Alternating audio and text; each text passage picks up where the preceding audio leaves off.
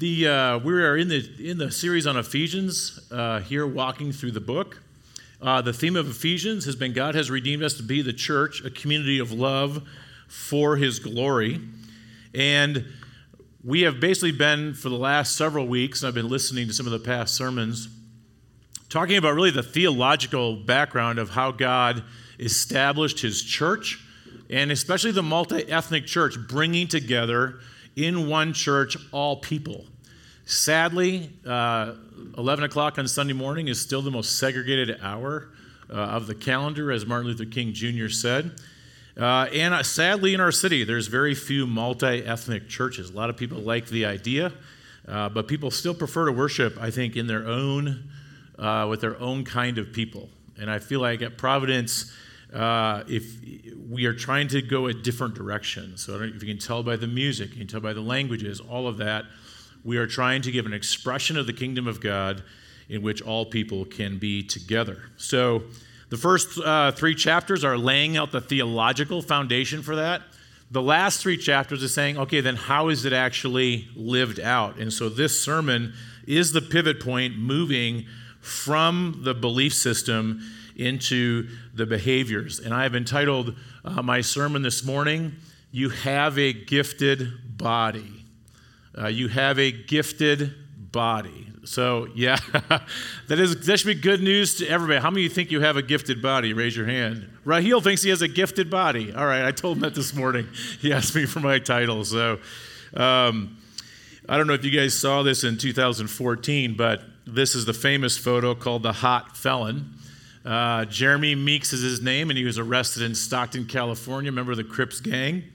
And this mugshot, they put it out on the police page, and instead of people hating on that picture, 75,000 people ended up liking that picture. 10,000 people shared it, and there were about 20,000 really mushy comments on that mugshot. And people really didn't care what he did. He now has gone on to a modeling career. He has a net worth of $5 million. He had a gifted body, right? He was able to use that for his advantage, and he wants to ditch the moniker of the hot felon, but I'm like, man, you should play that as long as you can. But by the time we're done today, I want you to be able to walk out and say, I have a gifted body. But it won't be a hot felon idea of a gifted body. It's Paul's idea of a gifted body. And as Monica read our passage, the first part of these 16 verses is really saying that we are to walk worthy of our calling in the body of Christ. To walk worthy of our calling. Why does Paul say this? Because he's laid the foundation. He said, we have called you, we've established the church. The church is the expression of the one new humanity. Hunter wrapped that up with saying, and the Spirit of God now lives inside of us and can do above and beyond what we could ask or think. This is the body you've been born into. This is the identity you have. Now walk like it. Literally, that means to bring up the other beam of the scale. Chapters 1 through 3, God is loading down one side of the scale with the identity that we have as believers in His church, empowered by the Spirit, forgiven and redeemed and called. And He's saying, now it's your turn to sit there and walk worthy of that. You're to balance out the other side of that scale. If you've been in church long enough, this is where the preacher starts getting into, now you better start behaving, you better stop smoking, drinking, chewing, and going with girls that do kind of sermons, right? Like walk worthy. In other words, be spotless from the world is what the normal sermon would be. But this is not Paul's sermon. Paul is saying it's not necessarily all the things that you were doing that you should stop doing. He's actually talking about you need to develop a godly character. He says in verse 2, be completely humble and gentle and patient, bearing with one another in love. So it's not just a list of do's and don'ts. It's actually the way you walk worthy of the calling is you start actually fundamentally, first thing it says is be humble. What does that mean? I esteem other people better than myself.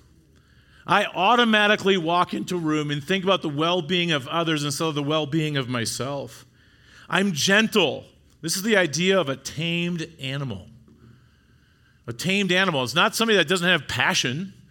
It's just somebody who gets passionate and angry at the right times and never gets passionate and angry at the wrong times, right? If you train a dog to be a watchdog, they need to get angry at the right time, and they need to not get angry at your friends, right? That's the idea here, is that we are gentle with one another.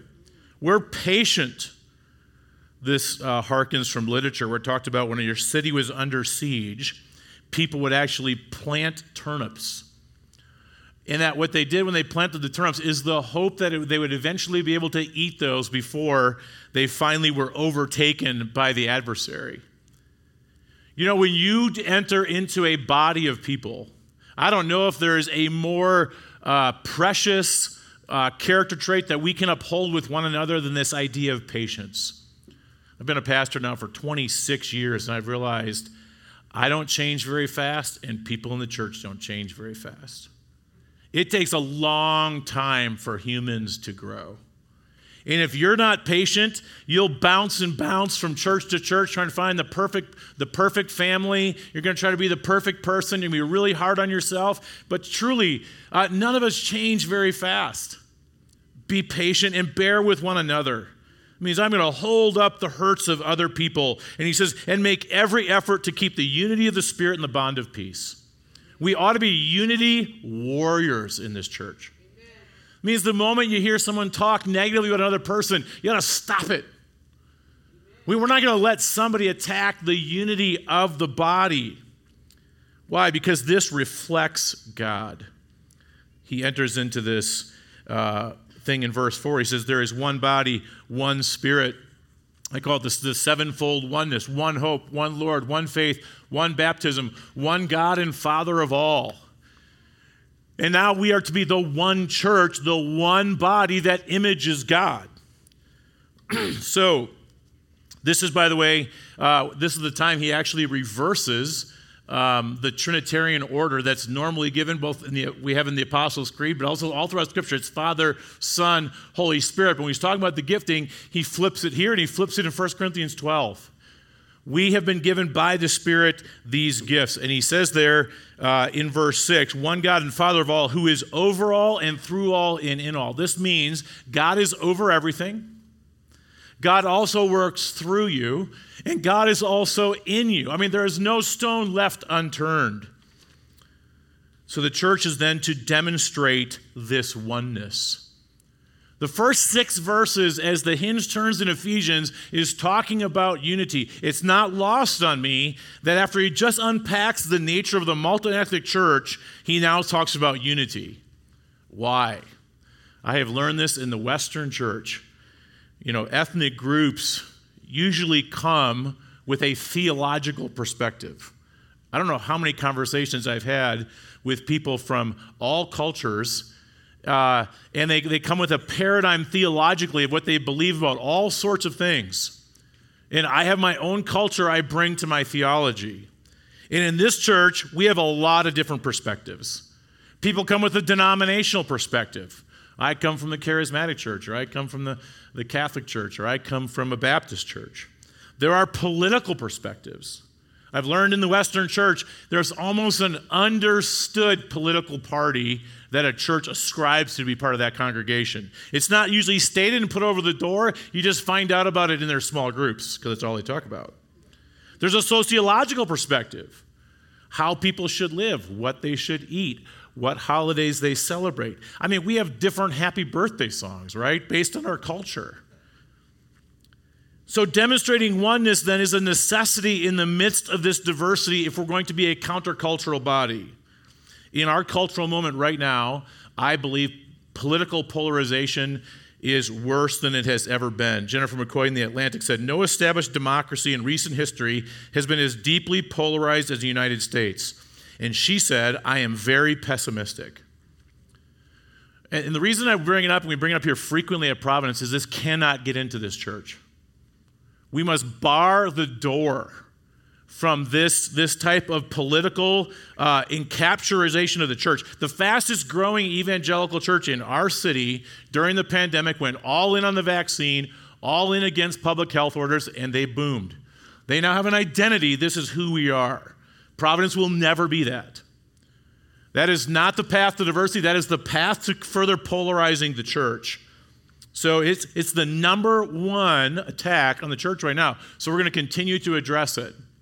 We are going to fight actually for political diversity in the congregation as opposed to political uniformity. In the cultural moment, also just personally, the pandemic, I believe, gave us accelerated tools in culture to become more consumeristic and more individualistic. We're talking a lot about remote work.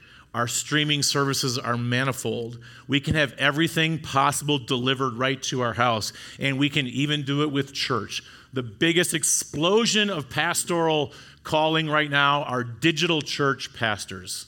God forbid. I don't know how you can live out Ephesians in a digital church. And you might just call me a techno dinosaur, but I actually believe transformation is not going to happen over the web in the body the way it's described here. We must bounce up against each other. Transformation is going to take place when we don't consume more, but we give more. And I, as a pastor, would rather die in the cause of fighting for community than cave to a society that's constantly pushing individualism and self-importance. I want to fight against that. I actually wonder if it can even be done in the American church, because the forces of individualism are so strong and consumerism is such an animal. The only thing that's going to change it is the power of God living through the church. So the good news is, in our cultural environment, we actually have an opportunity to be radically countercultural. Gathering together, gathering in small groups, celebrating diversity, tolerating a wide variety of beliefs in one place. This is our opportunity.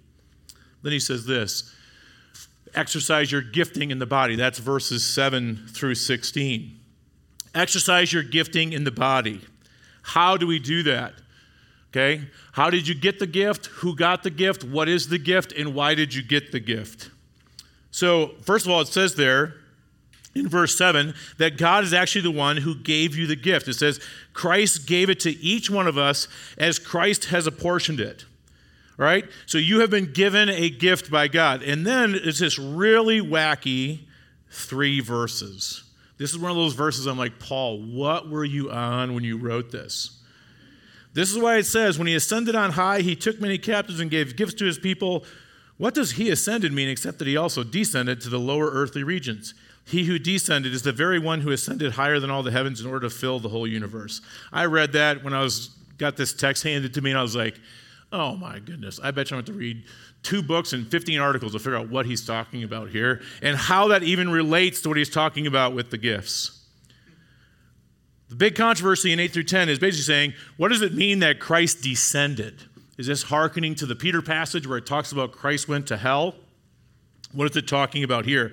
We do know the flow, if you unpack it, is saying Christ descended, then as he ascended, he took captives and he gave gifts and filled the earth. I actually believe, and I don't have time to totally unpack it, that when it says he descended to the lower parts of the earth, he's not talking about hell, he's not talking about this mysterious place, he's simply talking about he descended from heaven to earth and was born in Nazareth. He was born as an obscure individual, and you can't get much lower than Nazareth.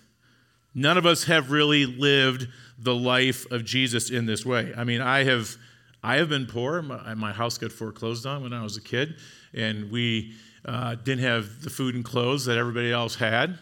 But I've never been Nazareth poor.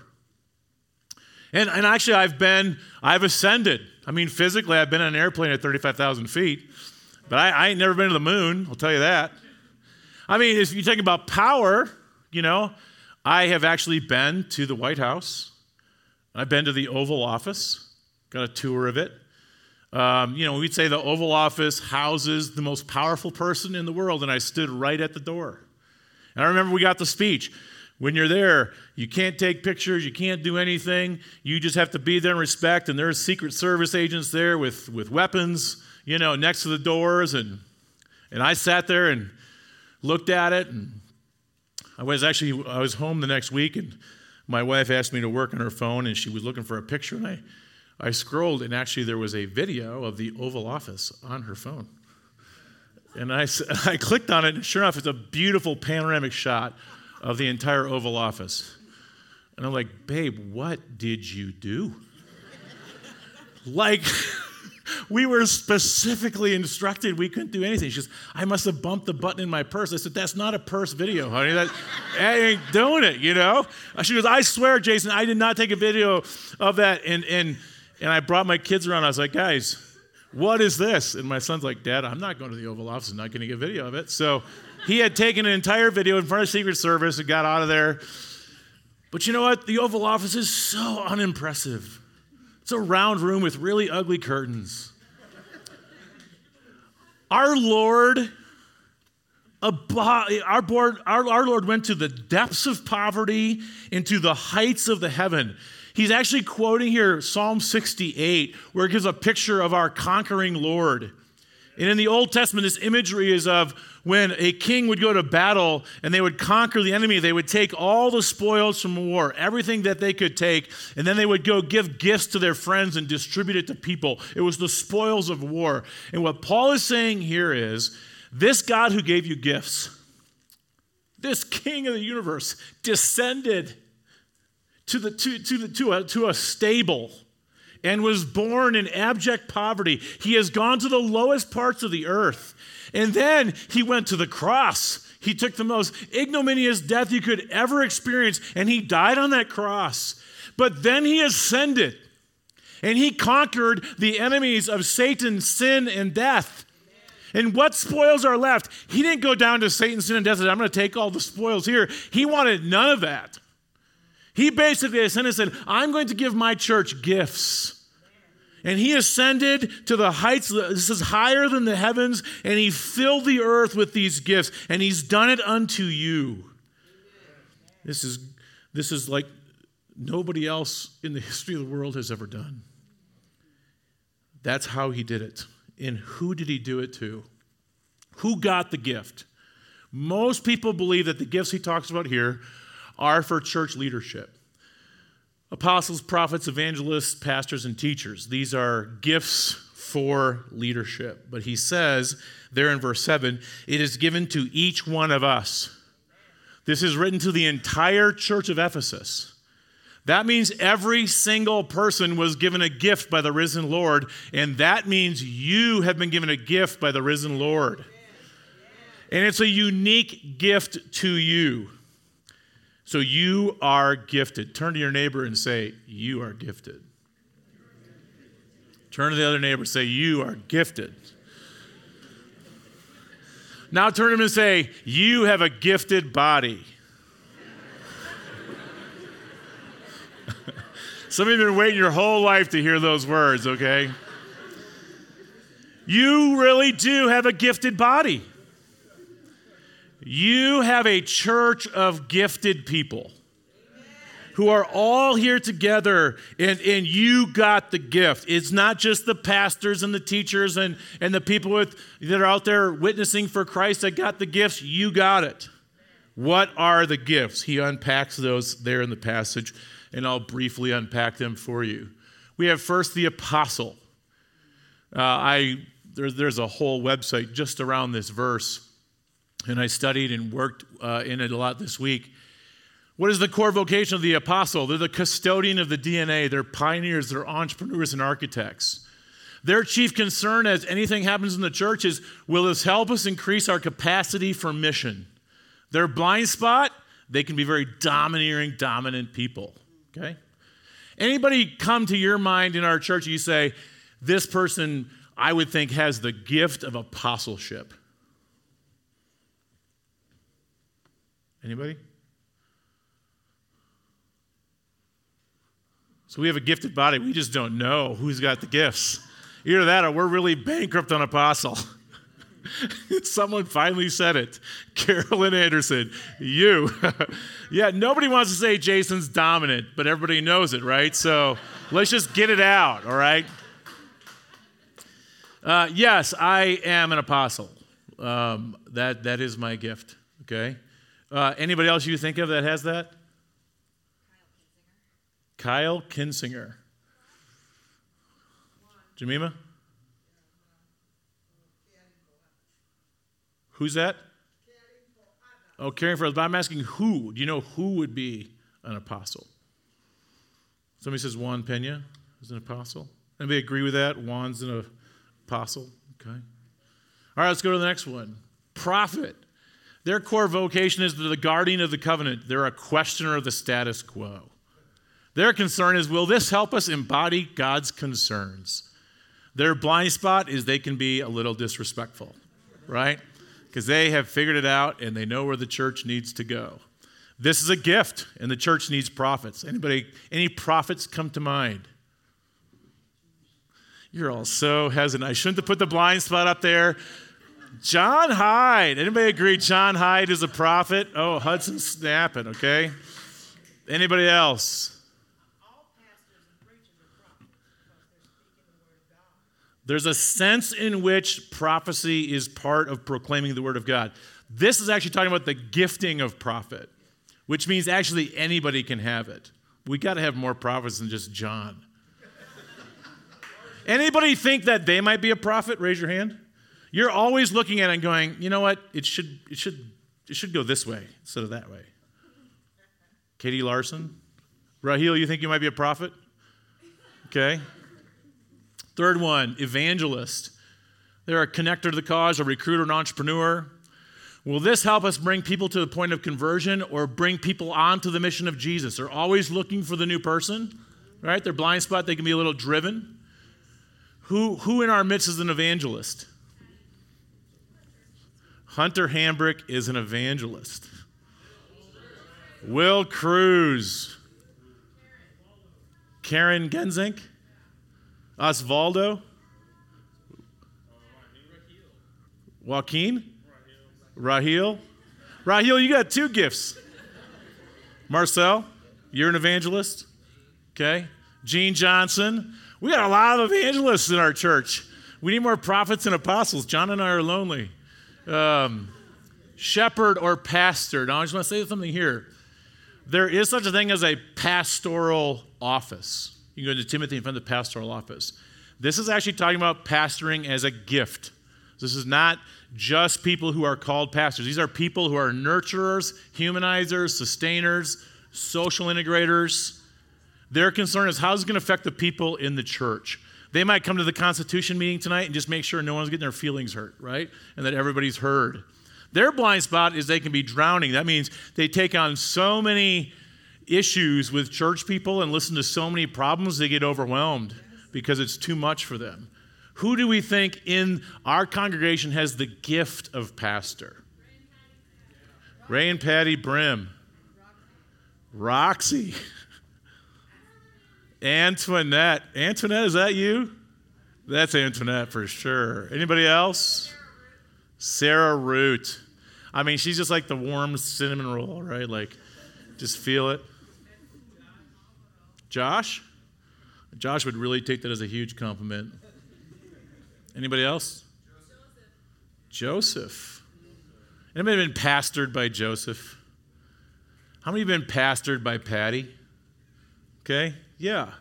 All right, so, and then we have teacher, the mediator of wisdom and understanding. They're a trainer, educator, theological formation. How will this line up with theology and scripture? Their blind spot is they can be fairly dogmatic. This is what the word of the Lord said, right? Any teachers in our midst? Definitely Alvaro. Sherry Hughes. You agree with that, Sherry? Yeah. Juan, Josh. Jen is a teacher, for sure. Matt Champlin. Look at that, Matt. You've been back for 4 weeks and we got you pegged. I would say that's true what I know of Matt. Would you agree, Bethany? Okay.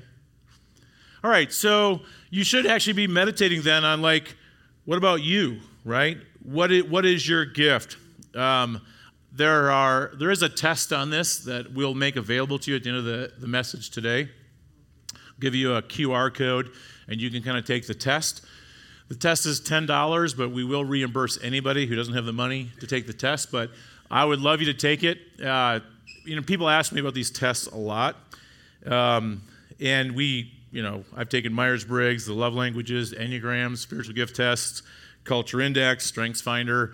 I've probably taken 10 different tests like this. This test is actually designed by people in the church who said this is a way for you to kind of tell maybe a little voice into saying what your gift might be. Let me just say, none of these gifts are perfect.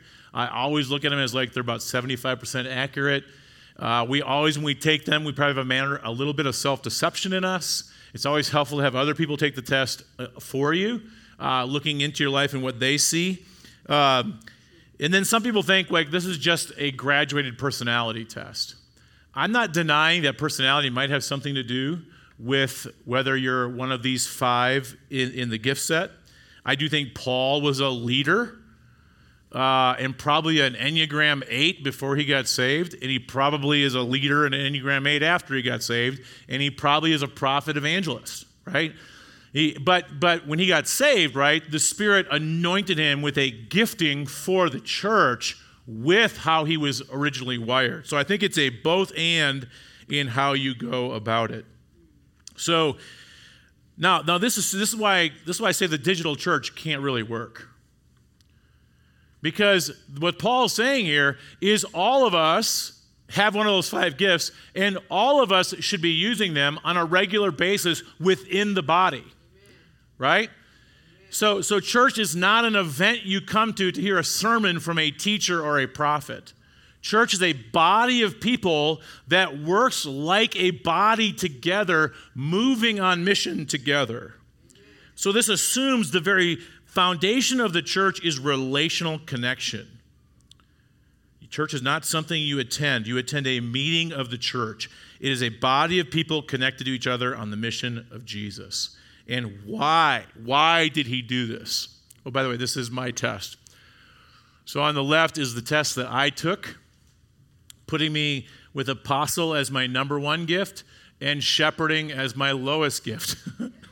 So this is not a surprise to many of you, okay?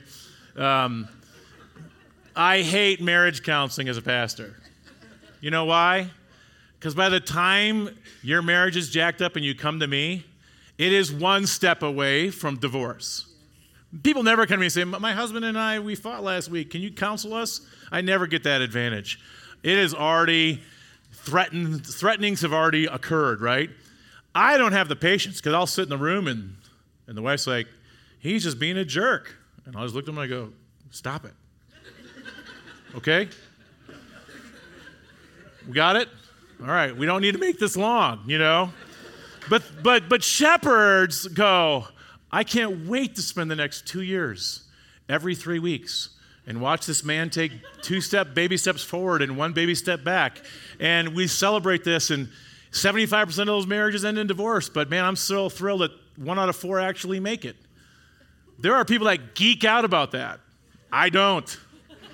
I can really crank out a marriage seminar with great speakers, and I can fill the room and say, God bless, we had 3 days, we're all going to have great marriages, and I can be self-deceived on that. But that's what an apostle does, right? It's not what a shepherd does. Katie took the test for me. I said, Katie, we've worked together almost every day for 15 years. You tell me what I am. And she basically said the same thing. Evangelism and prophecy are kind of switched, but by and large, we see each other in the same way. She comes out really high on shepherding. Why do her and I work well together? Right? Because I kind of create the vision and she kind of puts it together and makes sure people are cared for on the back end. So how did you get it? You got it from Christ, the ascended Christ. Who got it? Everybody in the church. What is it? It's one of the 5 gifts. And why did you get it? Why did you get it? He says in verses 12 through 13, to equip the saints for the work of the ministry. It's to get us moving on mission together. You often hear that there's 20% of the people that do 80% of the work. Part of the ethos of Providence from day one is we wanted to blow that idea out of the water. If you're going to be a covenant partner here, you're saying, I'm covenant to do all 3 of those things on the wall, loving God together, our church family together, and our neighbor together, because when we can do that, a small group of people can make a huge impact in the world. So it is incumbent upon you to exercise your gifting to serve others. I would encourage you in community group, take the test, talk about it. Community group leaders have one of those 5 gifts, but you may not be the most shepherding type of community group leader. Find out who the shepherd is and let them do the care piece in CG. Who is the teacher in the community group? Maybe give that person the way to set out the curriculum for the next year. They would love that. That's what they're gifted to do. And then he says, why? Because then it'll lead us to unity and to maturity. And then he says this, on the positive side, this makes us a full and mature body. And it protects us, he says, from being infants tossed to and fro. This is hitting the church as hard as consumerism is. If you want to Google it and learn about it, it's the deconstruction movement. Especially young people are leaving the faith, and they're saying they're going through a process of deconstruction, which is often leading to deconversion, where they're no longer part of the faith. We all have friends that have gone through this process. I want to encourage you, probably anybody who's been part of the faith in America over the last 30 to 50 years probably needs to go through a detoxing process. What is Christ really all about? What does the gospel really say? What are the essentials? But hopefully not leading to a process of deconversion. Carey Nieuwhof says in his article around this issue that I'm going to just go to his 5 reasons young people are deconstructing their faith. He says, first of all, trust in large institutions is declining all across the board. Government, it has lost the faith of the American people. Business, we have a bigger gap between the rich and the poor than we've ever had, and now we see business scandal all over. The media, we now have fake news. We can't trust what we see. And then the church, we have scandal. We have the Me Too movement even inside the church and the lack of reckoning there. 24% of millennials now, only 1 out of 4 say that pastors are honest and trustworthy. 1 out of 10 have left the church because they said sexual misconduct was not handled seriously enough. We have lost the idea of a working, credible body that is gentle, humble, patient, and bearing with one another. Church, basically the millennials are saying church has become an organization. But church ought to be an organism. It's a body working together. Secondly, we live in a more diverse, accessible, and mobile world. For the better part of world history, he says in the article, most people didn't have to worry about having their faith tested by an alternative truth claim. You lived and died within the religious system you were born into. But now we travel the world. Now we get on our laptops, and we're always encountered with beliefs that are different than ours. So to stay, you must learn how to stay rooted and grounded in biblical beliefs and values, and also learn to be somewhat pluralistic and accepting of all people to be a Christian in today's world. You got to learn to be comfortable and calm in the midst of differing opinions and beliefs. The third one he said, high-performing Christians are simply burning out. We had the advent of the celebrity pastor. That thing is crashing.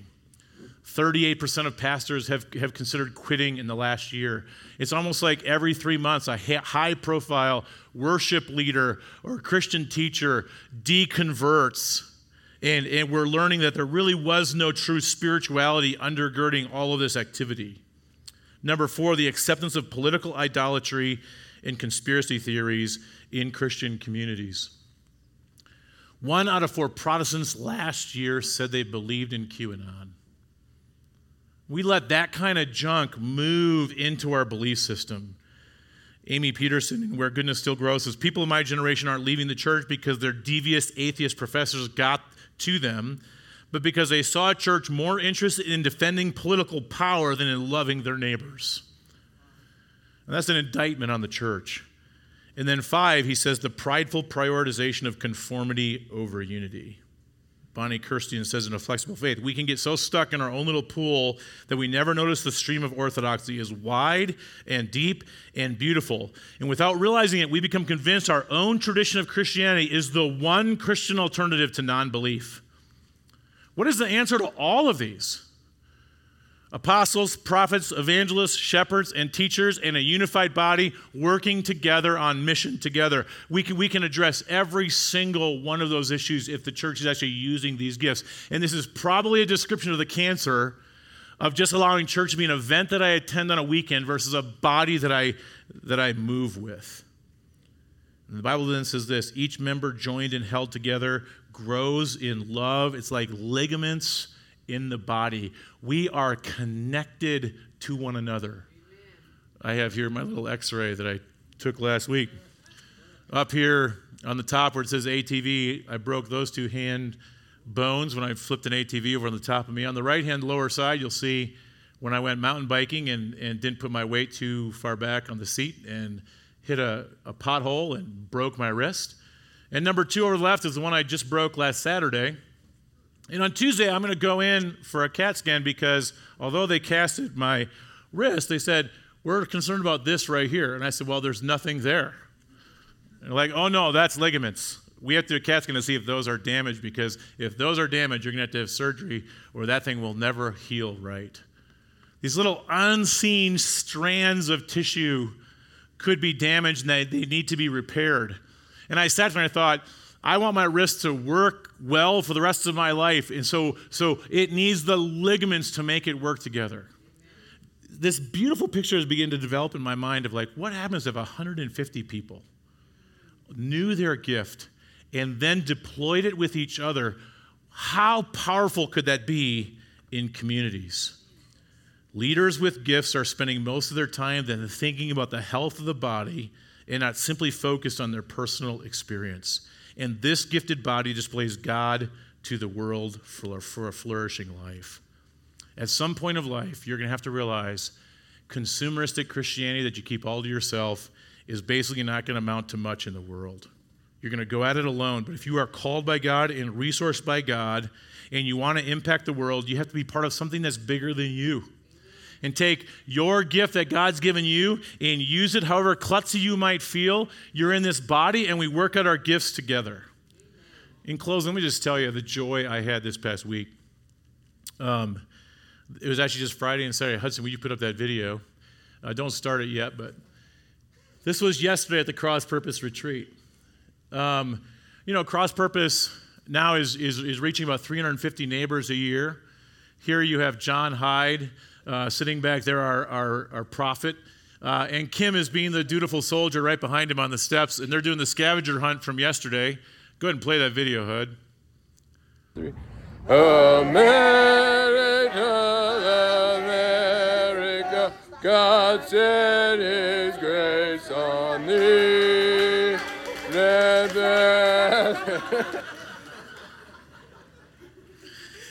And I did not ask permission to use that video. I want you to know. But here's Providence people just loving on a bunch of neighbors, playing dumb, silly games, making fun videos, making memories, telling life stories. And John and Kim, I know they will impact those neighbors in a deep way because they will love them. They'll bring me to their home if they don't have a place to stay. I go over to the barbecue, and Jazz has started with 9 other Cross Purpose alumni a recovery program here on Friday nights called Live Different Recovery. There's now about 50 people in our community experiencing recovery every Friday night, and the barbecues over there at Nairobi Park. And then I see the back-to-school barbecue, and I see 150 to 200 people within 6 blocks just kind of loving on each other. I'm watching the body move, using their giftings. So I don't say this message to beat you up, but more to say, let us keep working at perfecting this gifted body. If I go to the barbecue, as an apostle, I walk in and go, wow, this is great. We could probably make this better next year, bigger. We could probably reach more people next year, right? I'm always thinking of the new territory. The prophet is sitting over there telling somebody in Live Different Recovery how they got free from drug and alcohol use, and how they just did these 4 things and life turned around. The evangelists were out there saying, I haven't met you yet. I'd like to meet you. I'd like to introduce you to some people. The shepherd sat in the same chair the entire barbecue and probably just poured into somebody for over an hour and impacted their life. The teacher was like, there's got to be a new way to cook ribs, and I can teach more people how to do this, right? All the gifts working together. You have a gifted body. I want you to say that together with me. I have a gifted body. Say it. This is your church. This is your church. This is your body. And you know what we get to do when we do this is we image our risen Christ. Let's pray. Dear God in heaven, thank you for this church. I love this body of believers and the journey that we've been on.